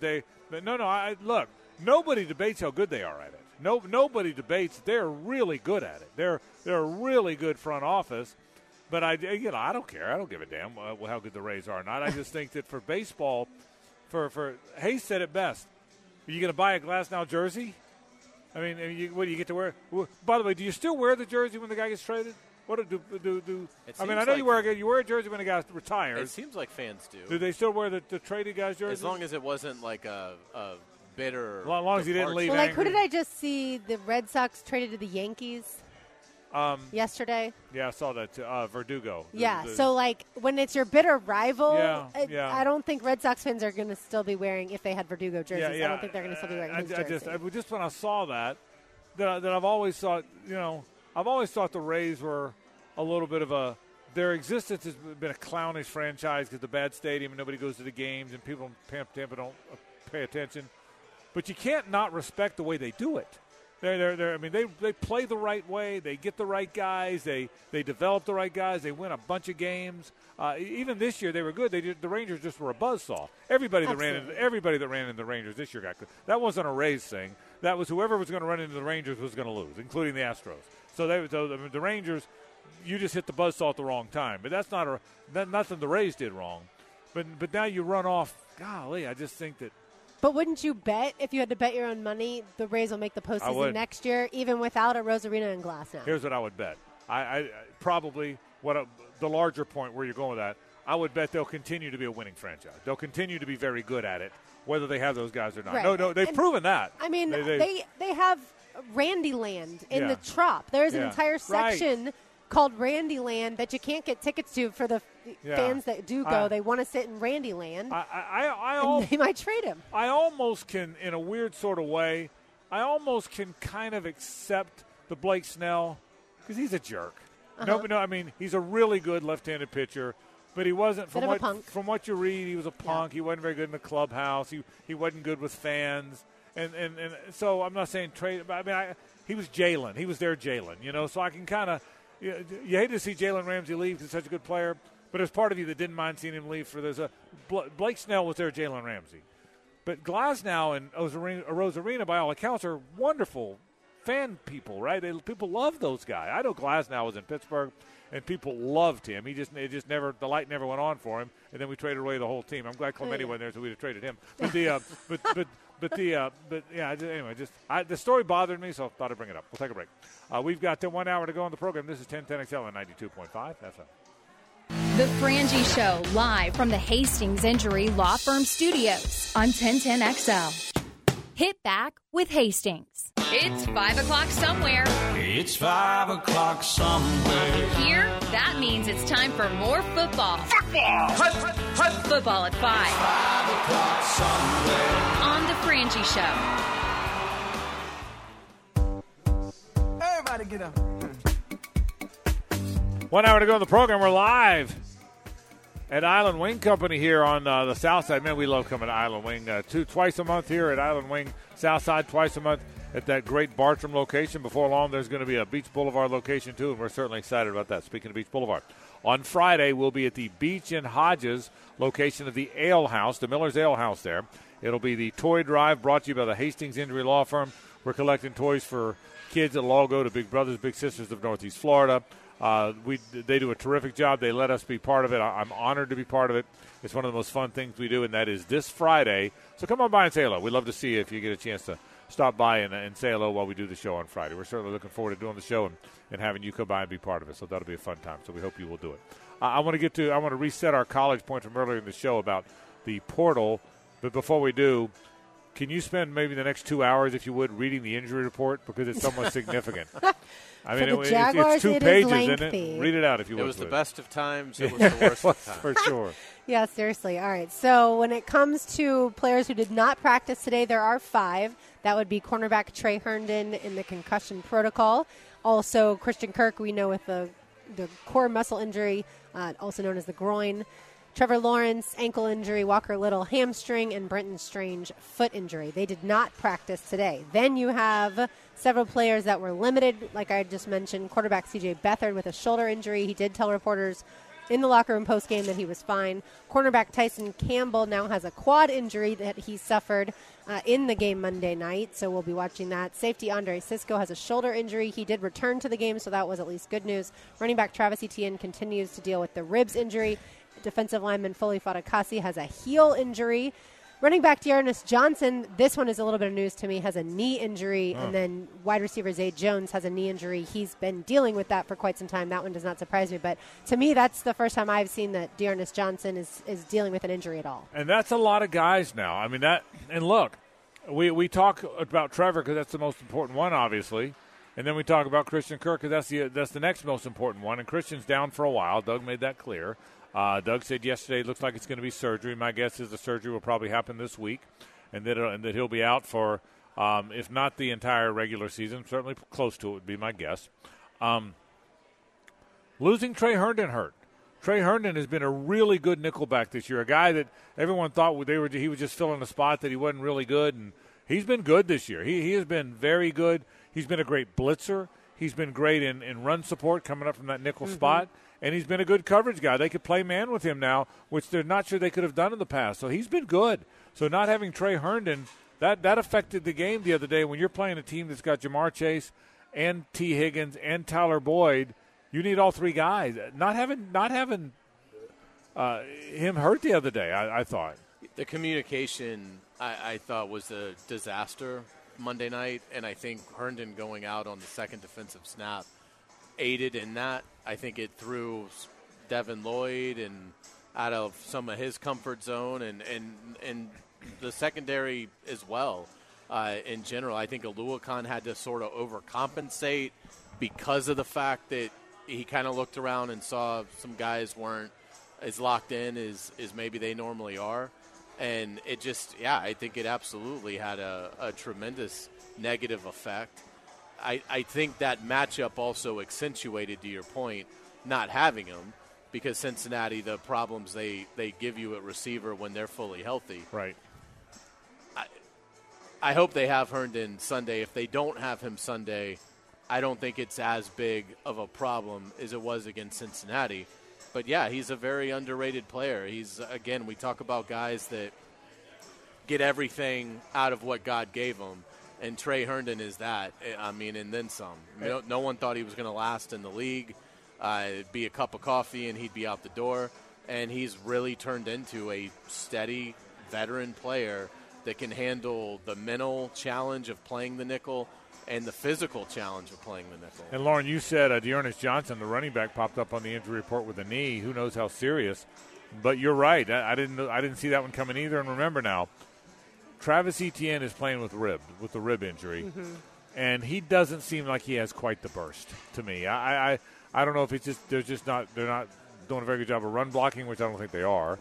But he doesn't seem the same. Dearness Johnson now has got a knee a little bit. Tank Bigsby's healthy, but he's a rookie.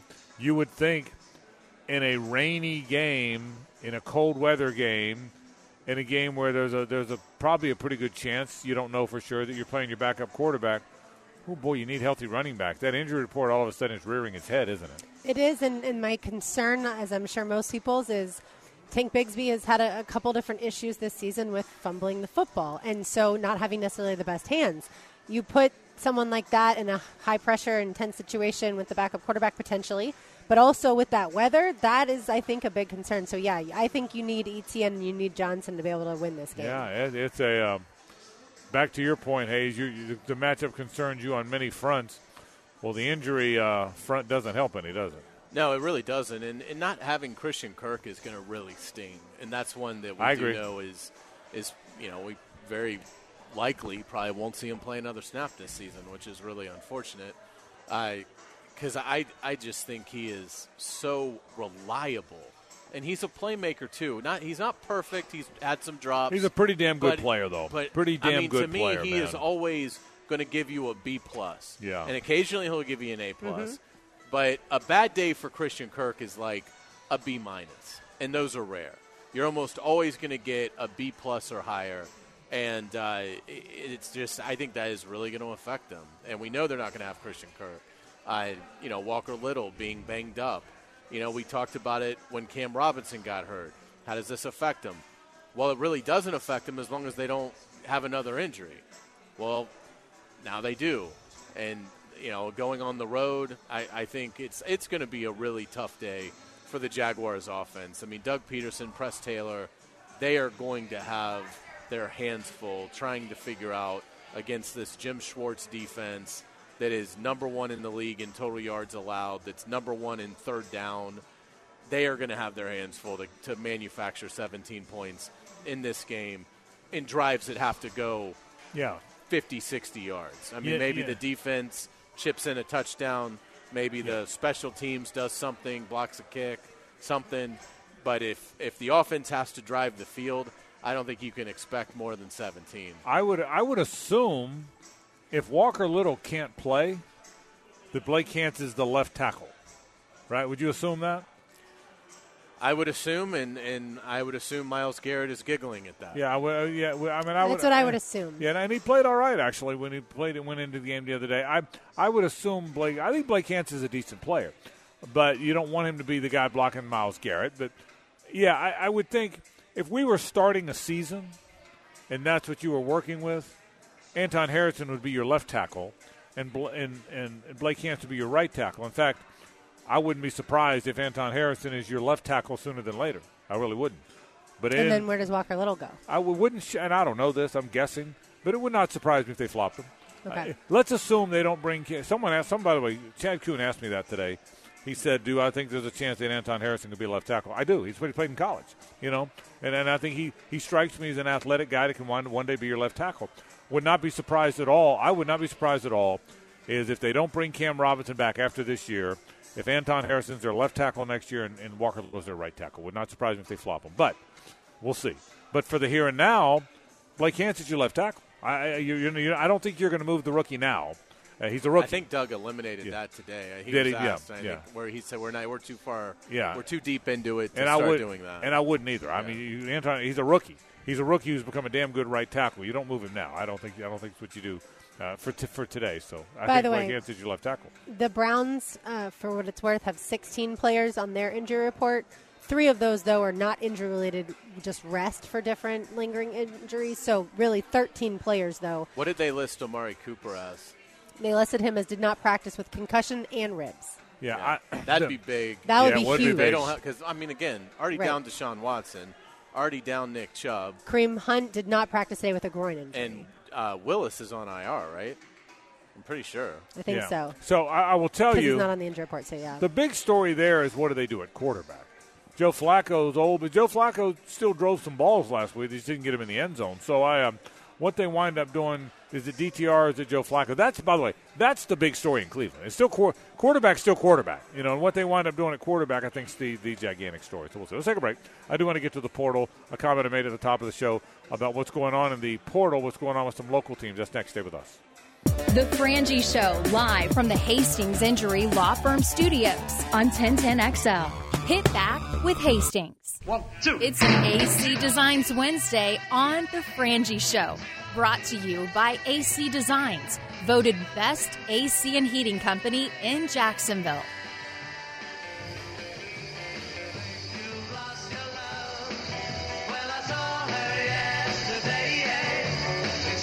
We appreciate our friends from AC Design, the best in the business. Call AC Design for all your heating and cooling needs today. Frangie, Carlyon, Brooks, RJ Saunders with you. I made this comment at the top of the program. Guys are going to leave to go to the portal. Portal is usually players who aren't playing or players that are young and made the wrong choice. Didn't fit when they got there. They knew it. It's time to go to the next thing. The last thing you want ever is veteran starters leaving. When your veteran starters start leaving, you're either a mid-level program or a program where the coach is about to get fired. I thought Princely Umanmielen leaving, clearly, if not Florida's best defensive player, probably with Shamar James out their best defensive player. Would you agree with that? Without a doubt. Probably their best defensive player. So you got your best defensive player not play. Your best defensive guy is gone with time. I thought he was coming out and going to go to the draft. He said, I'm going to stay in college football, but I'm going to go somewhere else, essentially. That is a really bad sign, and it's on the heels of guys like Tarkin and Josh Braun and Ethan White and Donovan McMillan and Tyron Hopper and Antoine Powell-Ryland leaving last year and in past years. Will Norman's going, who I think significant because I think he could have been something special. Chris McClellan, who I think would have been a starting tackle for them next year. Caleb Douglas is a guy that he's young. Boy, Hayes, I think that is a real concern when you start losing veteran good players. If you lose young guys, that's one thing. They just never fit. And again, I'm rooting for Billy Napier to make it. I'm not convinced he won't be good. I think he's going to have a good recruiting year. I think he returns a really good quarterback. I think they've got a chance next year. They have some tough games, but most of them are at home, which matters. But he has not done a good job of retention with the Dan Mullen guys. That, by far, has been his biggest weak area in his 2 years. Well, and there weren't that many good ones to start with. So it wasn't like you inherited a full cupboard of talent. It was bereft. and what was there, you've allowed or they've either left. allowed it or they've gone. And so, yeah, he's in a predicament, and it's a really difficult one because the only hope Florida had was to retain the few good players that they had on a 5-7 team. Well, I didn't think Princely was returning to Florida. I thought he would go into the draft. But to hear that his plan is to play college football but not play it for Florida tells you he has very little confidence in the direction the program's going in. And he's not going to be the last one. I mean, the Trevor Etienne rumor feels like it's been out there now since 1979. I mean, so 10 and 1 in 79. Yeah. I was in the stands drinking too much. So he's not playing for you next year. And so, I mean, that's two guys. We'll see about, a Shamar James. And, I mean, the problem with college football now, if you're a fan of college football, is unless you're one of the few teams where your team is super elite, you're going to have to worry about this. And Florida's far from super elite. So, really nothing is safe on the roster. Like, there's no other than Graham Mertz and Cam Jackson, who have announced, I'm returning to Florida. Other than that, right, you've got another 25 days to languish in the uncertainty of who is actually going to be on my team next fall. Yeah, and I said earlier, I think it also sends a message to the other transfer portal players. When a guy like Princely Uman-Mielen decides to leave, he's sending a message to guys that are currently in the transfer portal, and right now there's around 1,500, and like Frank said earlier, there's expected to be around 5,000, that this may not be the place that you want to go. If I'm leaving, why would you want to come here? I had the most sacks on the team, leading sack guy, and I'm leaving. Because I may not think that this is the place for me to play. Why would guys in the transfer portal then want to join Florida? Next year, it'll only be Billy Napier's third year. His third year. Why does that feel like it's been 5? Who are the best players on next year's team, Hayes, that he didn't recruit? Who will be the best Dan Mullen recruits? It's only year 3. Who will be the best Dan Mullen recruits on next year's team? Can you think of any? Big meat? Yeah, I mean, I honestly hey, he's on the list. Yeah, I mean, Des Watson's on the list because I think Jason Marshall is somewhere else. Yeah. So did he recruited? I think did he sign Austin Barber? I think Mullen did. He's a red. That's what I'm saying. So Austin Barber. Yeah. Des Watson. I'm looking at it. I'm looking at their depth chart. I'm trying to find good players that'll be on the team next year that he kept from Mullen. And by the way, Crashaw? Yeah, who's that? Punter. Right. And by the way, listen. What's the long snapper's name? Rocco. Yeah. Rocco Underwood. Hey! Do not disparage. I'm not. Get his great put player. respect on his name. Yeah. But look, when this first happened, here's how the narrative changed with Napier. Here's how it changed. Originally, we thought it was all because Mullen didn't recruit anybody. Correct. But now, is it still that, or did he maybe recruit some more good players than we gave him credit for, and they all left? Again, I'll do it again. Hopper, McMillan, who was Pitt, one of the best safeties in the ACC this year at Pitt. Hopper, McMillan, Tarkin, Braun, Ethan White, Powell Ryland, now Uman-Mielen, Xavier Henderson. They weren't terrible players. I'm not saying they're all great players, but that's an awful lot of good players that he recruited that are now playing somewhere else. Look, I mean, like it or not, you can't, scoff at any of those guys when you went 5-7.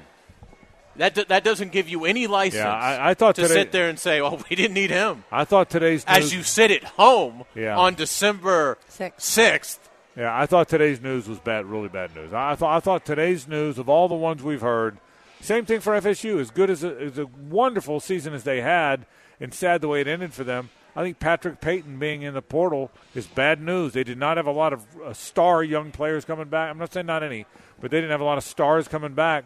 And again, I asked you yesterday, not knowing any of that news, with all these guys coming out early, which stars does FSU have coming back? And he was the first guy you mentioned. Oh, yeah. He was the first guy. I mean, he's a top 10 NFL pick. He's a good player. That whenever he goes in the draft, I'm assuming it'll be 25. Right. I mean, he's got top 10 pick written all over him. So, I mean, he's going to command a lot of money in NIL. And, again, it's two totally different scenarios, but it does make me want. I think Princely's leaving Florida because he doesn't like the direction of where the team is going. Right. And he's like, why would I put myself through another year of losing 7 games right. And having no help around me? Why would I put myself in that situation when I can leave, go play for Alabama or Georgia or Clemson or Ohio State or Texas, wherever it is, and have a chance to win the whole thing and be in an atmosphere of fun and winning and achievement? And with Peyton, I think with Peyton it's concerning not because of the culture. I don't think anybody disputes that Mike Norvell has built something special in terms of the closeness and the harmony that they have.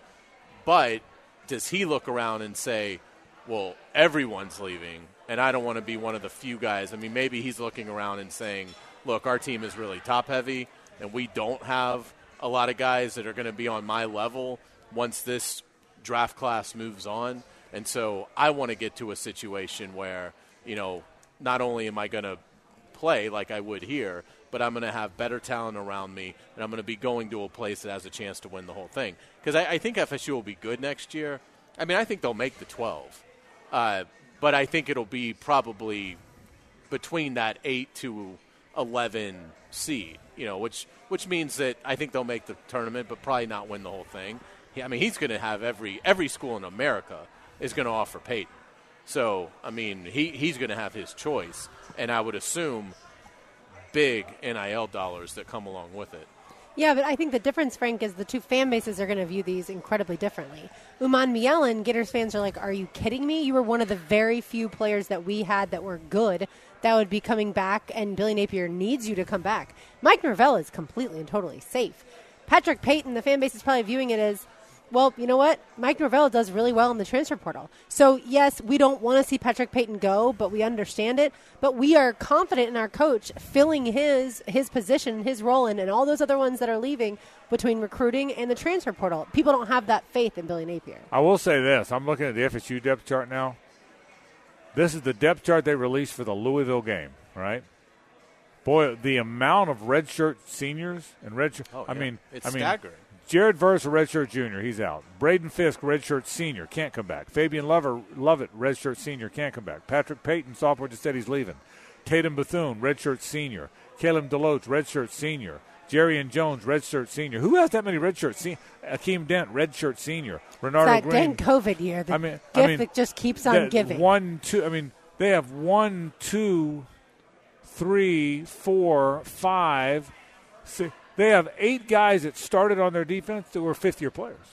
Nobody has that. No. And so they're all gone next year. Rodemaker's back.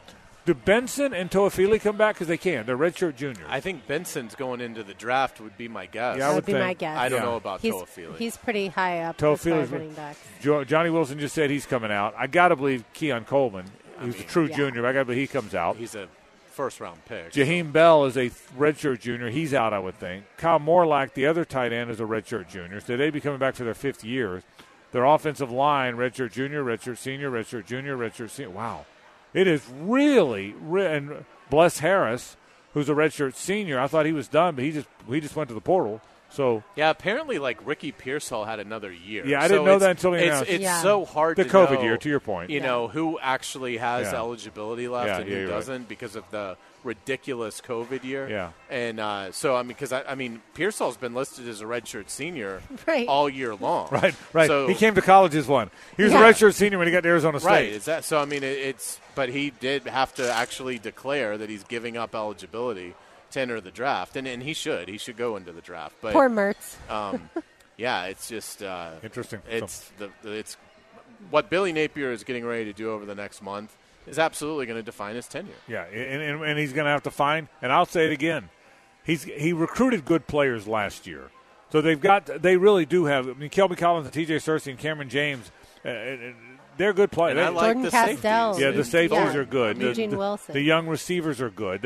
He recruited, but you can't win with that. No. In the Southeastern Conference, by the way, in the SEC, with an SEC that added Texas and Oklahoma, with an SEC with the schedule next year, that your three of your non-conference games are Miami, UCF, and FSU.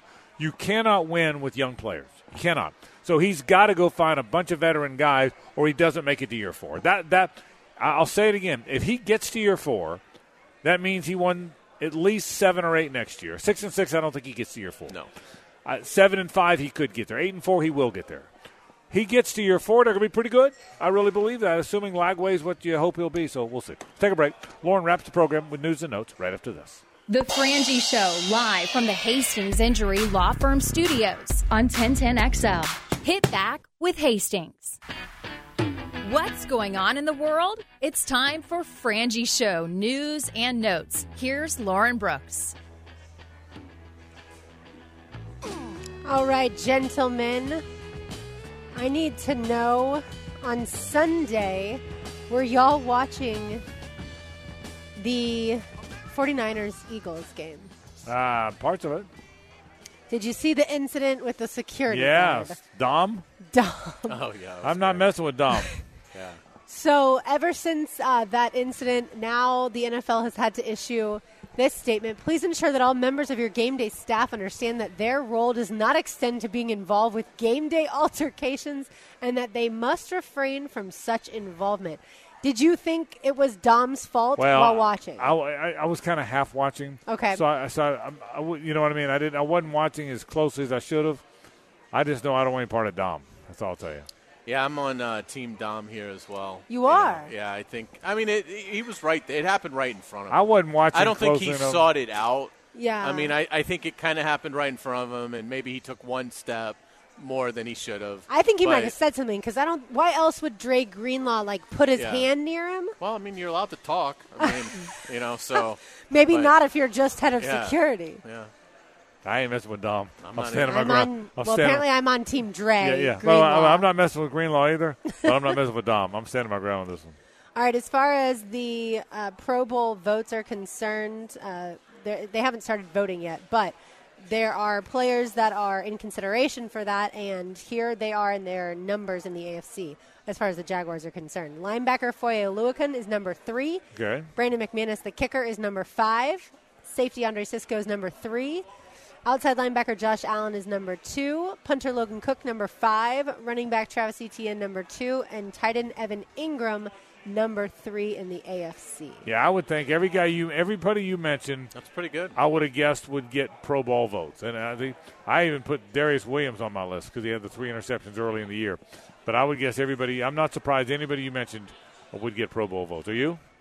No. I think it's very a very comprehensive and thorough list, and I'm glad to see those low numbers. That's what you want to see.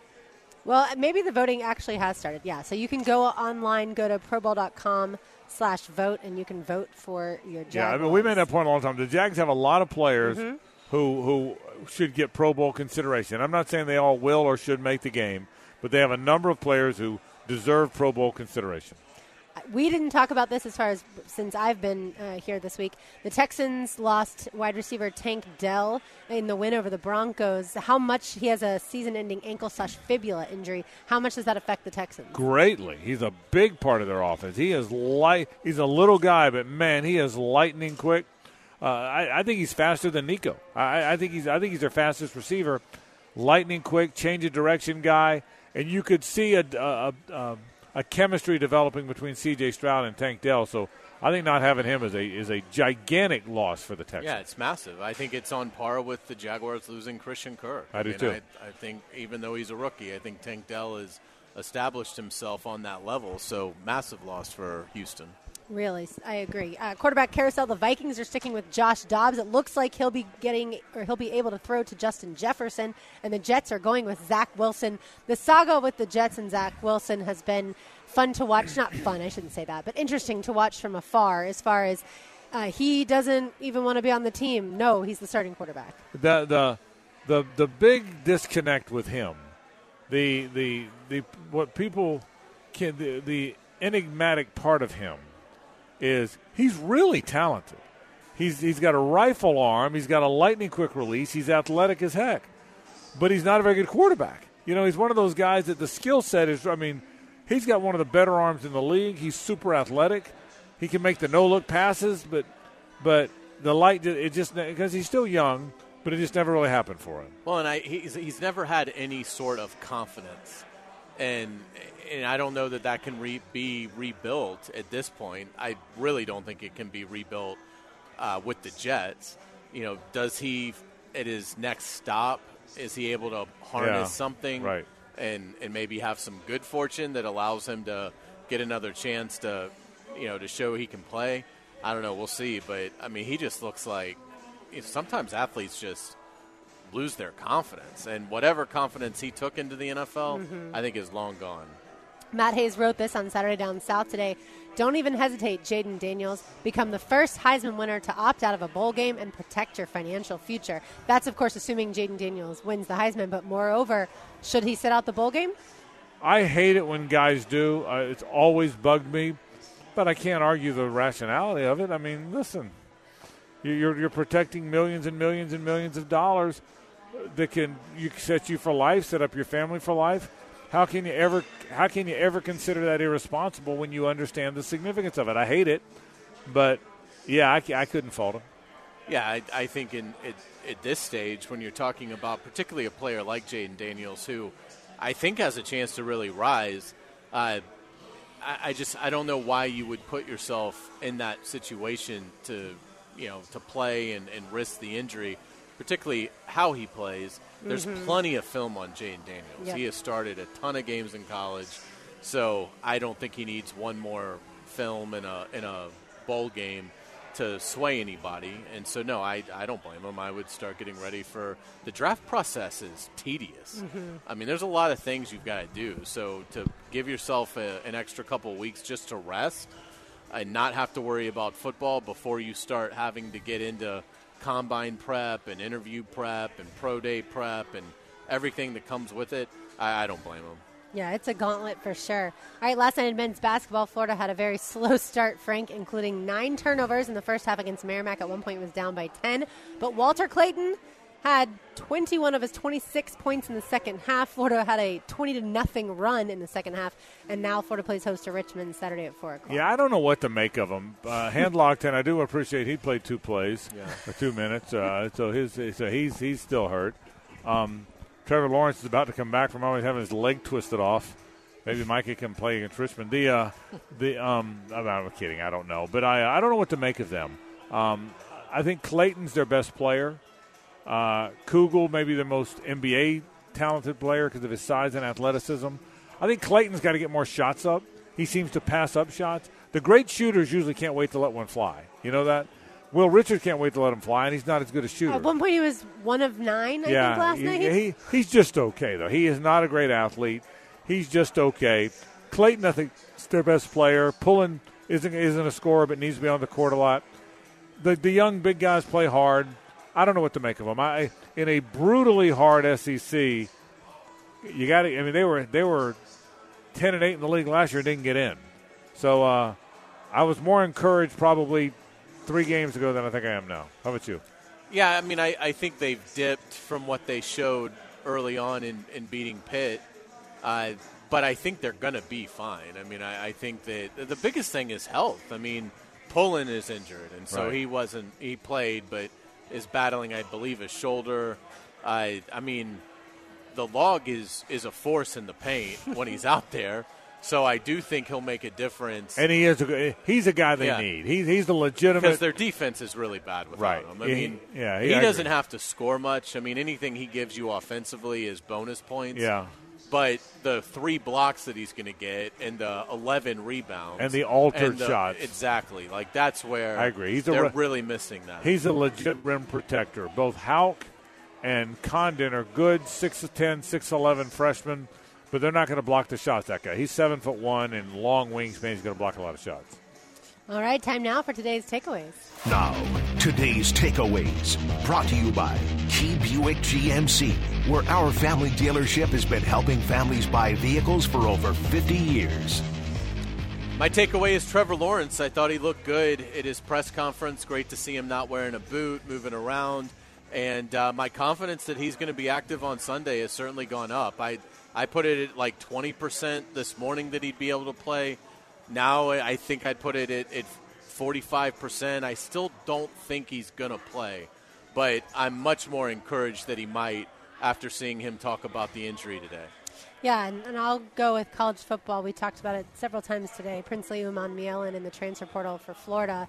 That's a dagger. He led the team in sacks, and he was a leader on the defensive side of the ball. And the fact that he's leaving is not a good sign, it seems, for the program and the culture that Billy Napier has created. We shall see what he does in the transfer portal moving forward, and really how many more players enter the transfer portal from Florida will also be something to watch. All right, let's say hello to Rick Ballou. Now, the 2-minute drill, brought to you by Tire Outlet. Keeping 1010XL rolling with wholesale prices and premium service. Tire Outlet, Jacksonville's largest locally owned automotive repair shop. Rick Ballou joins us on the program. Rick, we have been lamenting because we're all Florida people. Princely Umanmielen coming out. Patrick Payton yesterday was really surprising to me, possibly FSU's best returning player. Were you shocked by that like I kind of was? Yeah, I was, even though we flirted with it a year ago. Him and Joshua Farmer did, and they both wanted more cash. And my understanding, and I said it last night on the show, that I think it's a fluid scenario. I think he wants to get paid. He wants to get paid a lot of money.